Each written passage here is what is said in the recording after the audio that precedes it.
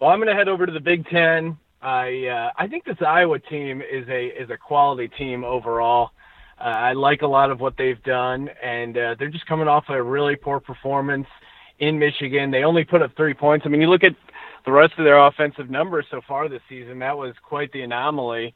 And I like good programs to bounce back, especially at home against another Big Ten opponent, Penn State. So they're at home. They're a home dog, catching 4.5 points. I think they're going to look to rebound after that tough loss against Michigan. And, to me, this is more a spot play. And Penn State has struggled at times kind of playing down to opponents. They haven't – I don't know. We'll see how they do traveling. Certainly they traveled well against Maryland when they put up 59. Yes, they did. I think I think Iowa kind of shows up here. I think Maryland was a bit fraudulent. But, I like Iowa to show up, and this feels like a field goal game to me. So give me the 4.5 and the Hawkeyes.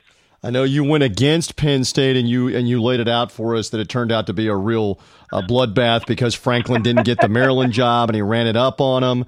And Iowa could have won that game last week, but that was just an ugly game at Michigan. Do you feel like they're going to have to ugly it up kind of the same way and win hard-nosed defense if Iowa does cover this, and that's the way they're going to do it, low-scoring, battle it out?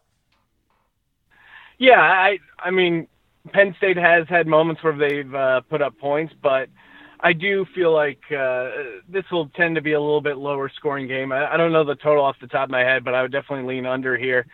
And, it feels like they're going to be in this game the entire game. It'll probably come down to either – a couple special teams plays. But, I think whoever's going to win is going to win by 3 or 4 points. So I'll take the team getting the 4.5 points. And, again, Iowa's not the easiest place to play. Like, they have a legit home field advantage, and I think they'll certainly be up for this game.